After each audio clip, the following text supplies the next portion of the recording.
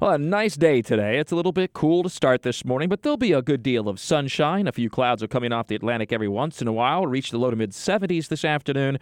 Very close to average and just a pretty day. Now, the winds will be coming in off the Atlantic, so it will be cooler at the beaches, but not anything extreme. And there may be just enough moisture for an isolated shower at the coast, but it would be very hit and miss.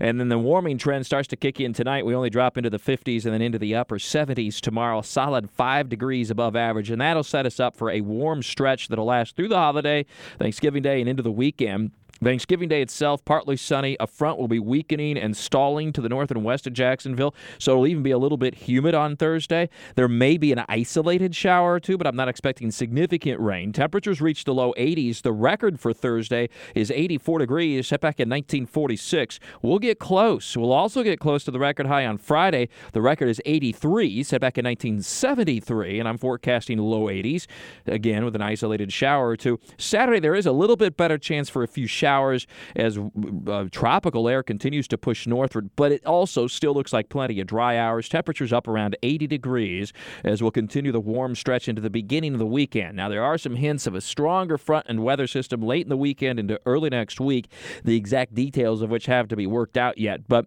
there may be a period, at least, of some somewhat decent rainfall, maybe even a rumble of thunder later Sunday into Sunday night, and perhaps some cooler air to follow early next week. But again, still working on the timing and the intensity of that weather system.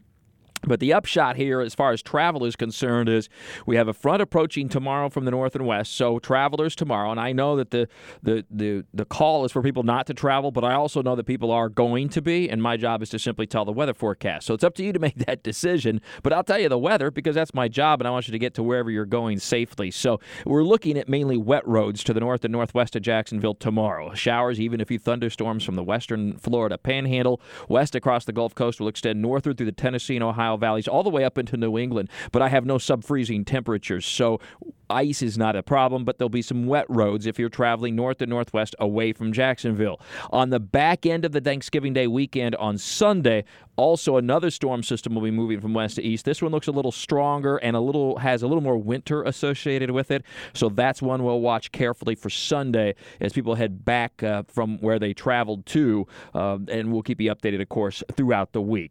In the meantime, we continue to have above average temperatures. And looking at the tropics as we go under a week left in the hurricane season, low pressure continues over the western Atlantic, east of the Bahamas and south of Bermuda. Slow development is possible as it moves northeast later this week into perhaps a subtropical system, but it doesn't look like anything real significant and certainly nothing to affect land areas, and that's good news. So no local impacts, no impacts on any of the U.S. Always more in Talking the Tropics with Mike at WOKV.com and ActionNewsJax.com. And I've just posted an updated and new BURESH blog. You can check it out.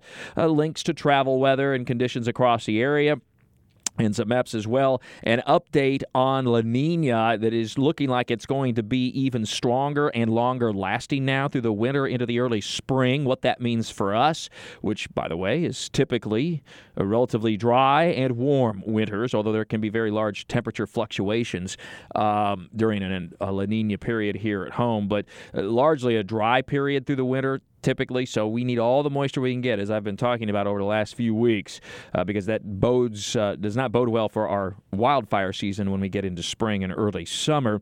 And check it out. It's the BURESH blog, WOKV.com and ActionNewsJax.com. And we're also feeding Northeast Florida. Empty Bowls Luncheon this year went virtual and goes through December 1st. I've posted a link for all that information as well as we try to help out the people around us and those less fortunate. With all your weather all the time, I'm Chief Meteorologist Mike Buresh for the CBS 47 and Fox 30 Action News Jax First Alert Weather Center for 104.5 WOKV.